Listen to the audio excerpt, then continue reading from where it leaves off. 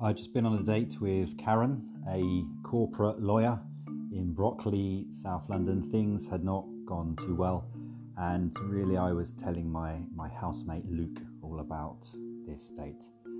So Luke quietly delighted in Karen's subsequent radio silence.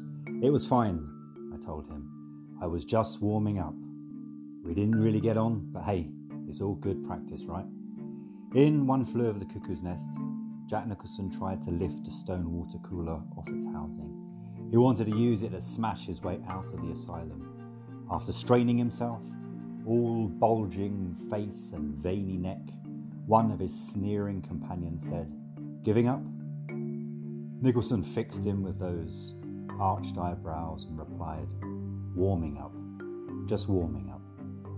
I attempted a similar trick on Luke. And while I had the conviction, I did not, unfortunately, have the eyebrows. This diminished the power of my assertion. I looked less like a charming renegade and more like a dogged cyberpest. Still, I think he got the point.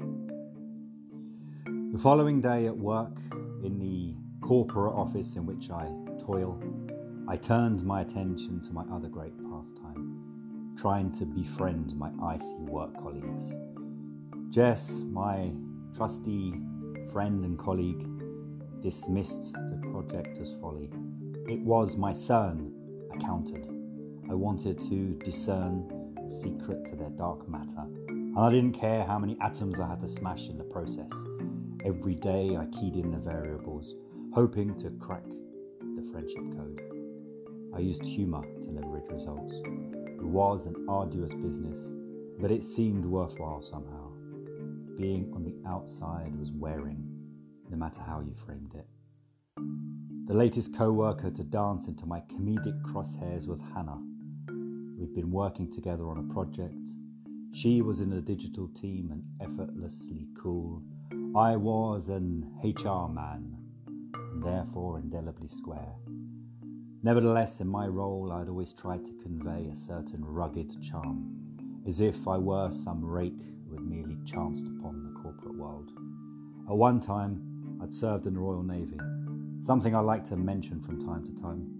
This allusion to a former seafaring life was the perfect counterbalance to my sober existence as an office worker.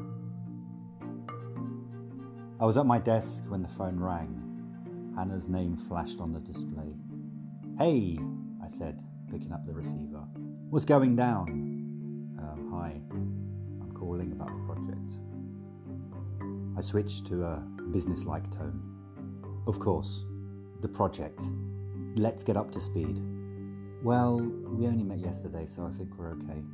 "Sure, I'm on board with that." I shifted in my seat.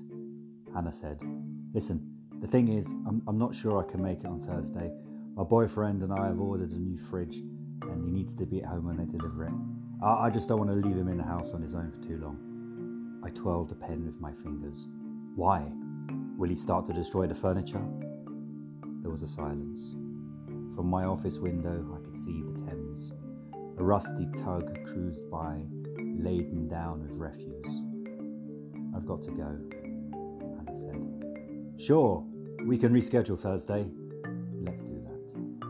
I said goodbye, but I think she might have hung up. Outside, I watched the tug's skipper lean out of his cabin and light a cigarette.